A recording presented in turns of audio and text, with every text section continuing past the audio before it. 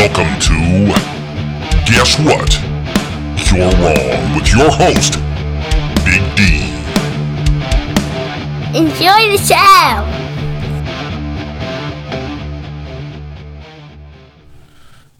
Okay, let's go ahead and get things started here today. We are back for another fantabulous storytime episode with LJ and So in the house. Hello! Well, I guess they sound excited, don't they?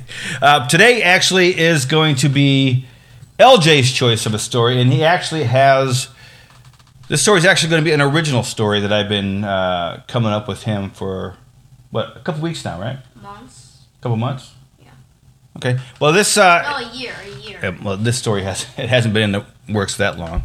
I'm thinking a couple weeks, but this is a story that is, like I said, it's an original story by me, Damon B., and it's called The Outcast. Are you ready?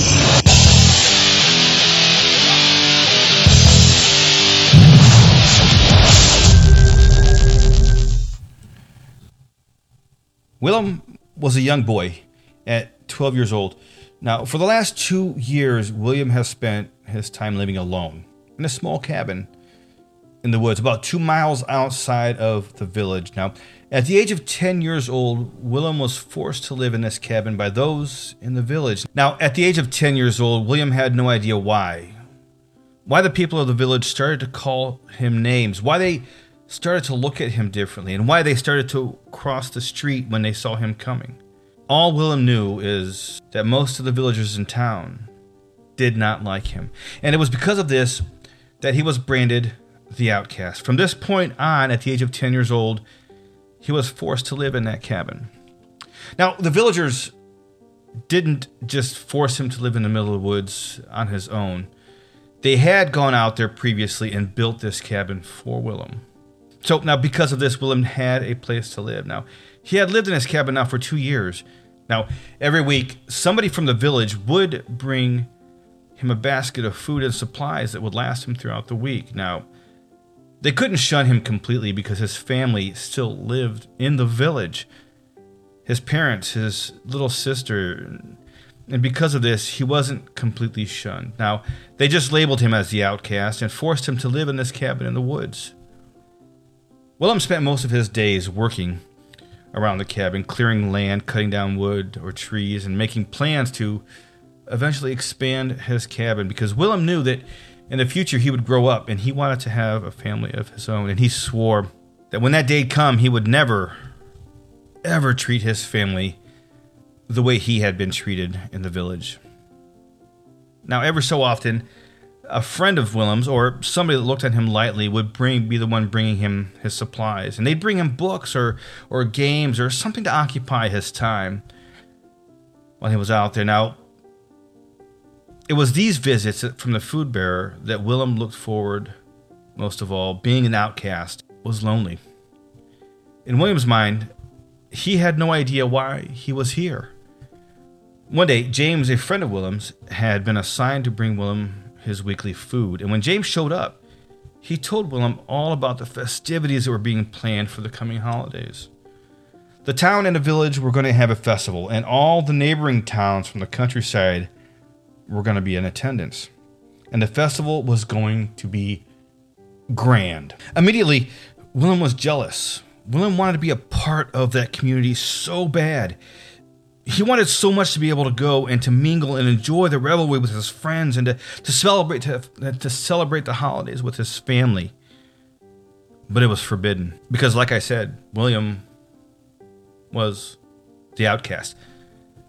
Now, one day, when Willem was sure that the preparations for the festivities were coming along, he thought to himself, what would it hurt to take a look? To just go and see, to observe, to see what's going on. He told himself that there could be no harm, as long as he wasn't seen by anybody in the village. So Willem spent the long trek 2 miles to the village thinking in his head of how excited he would be if he got to catch a glimpse of his parents or of his little sister or of anybody in his family. But he knew that a glimpse is all that he would get, if that. As Willem approached the village, he went so very, very quietly and so very, very carefully because he didn't want to be found out. He wanted to make sure that nobody around was going to see or hear him. He wanted to get in, observe people, observe what was going on, and then to leave and get back to the cabin as quickly as possible. Willem found himself a spot in between some trees where he had a plain view of all the town. You could see people walking around and getting things ready for the festival. Willem started to get a little bit too confident, though, and he decided to get a little bit closer because he thought he may have seen his little sister. Willem snuck up behind a building and peeked around, and as Willem peeked around, somebody saw him, and some of the other villagers had seen him as well. Willem's heart sank. He knew that he was in trouble. Immediately, the villagers started to yell, and the town bell started to ring. Everybody ran in the middle of town where they told what they had seen.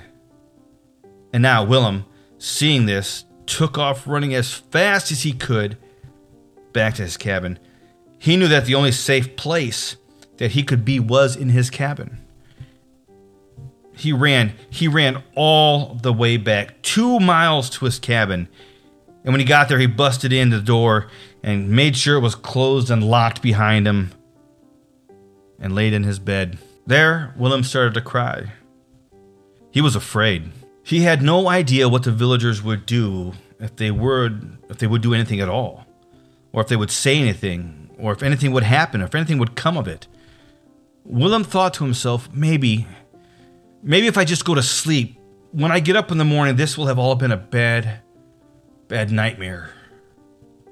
Maybe. And with that, Willem started to fade off into a deep, deep sleep. Willem was awoken abruptly by his cabin door being kicked in and at least 24 villagers ramming into his cabin.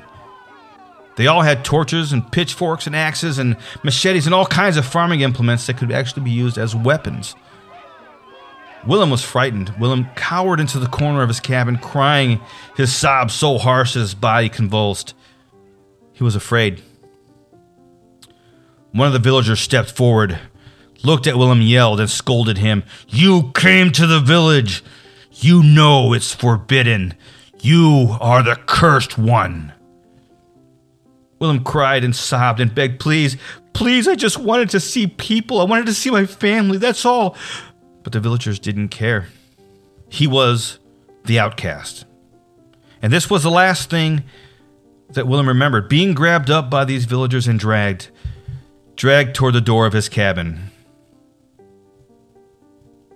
Willem awoke what seemed like it must have been the next day because the light was coming in through the cabin door and through the windows. Everything seemed calm. Willem was confused. He told himself that this must have been a dream. It must have been all in my head. He stood up with uneasy legs and wobbled around and got his balance by leaning on the wall. He looked up to the ceiling and saw sunlight coming through a hole in the ceiling in the roof. It went all the way out. Now he wondered to himself, how did that get there? But I can't remember a thing. I remember being dragged out, but I can't remember. The last thing I remember is them trying to drag me to the door, but there was nobody else in the cabin anymore except for him. The door to the cabin was still wide open. Willem walked to that door. He looked out to the field in front of his cabin, and there lie the villagers. All 24 of them. Dead. Mutilated. Torn apart. Willem stepped back into his cabin. He shrank into that corner that he felt so comfortable in, and he cried. And he cried, and he tried to remember anything that he could to tell him what had happened the night before. But his mind was blank. And as he looked up again at the hole in the ceiling, and as he sat there in the corner, trembling with fear and sobbing uncontrollably, he glanced up again, and with tears running down his face, he saw a glimmer. Something shiny was in that hole in the ceiling. Willem got himself to his feet and dragged the chair over beneath the hole and reached up as high as he could, and as he did, he pulled down something that was a little golden but had a green hue to it. But it was very shiny when it hit the light. Willem had found a scale. Okay, that is the end of part 1. What'd you guys think? Good. Woo! That was kind of short. Yeah. Well, that's just a short story. That's just part 1. Yeah, it's going to lead into... good. We'll do the next part. Don't forget about the fairy kiss. Okay, So-So's got a tale coming up here called The Fairy Kiss, but that'll be for next week. But this one was, like I said, an original story from my own brain for LJ. And as LJ said, it is part 1. It was kind of a short story, but it will be ongoing. So let me know what you think. Let me know what you like. And until next time, love, peace, and... Chicken grease. Chicken grease, that's right. So, love, peace, and what? Chicken grease. All right. And that's gonna do it for the day. Thanks for hanging out with me and letting me bend your ear for a while. But before you go, don't forget,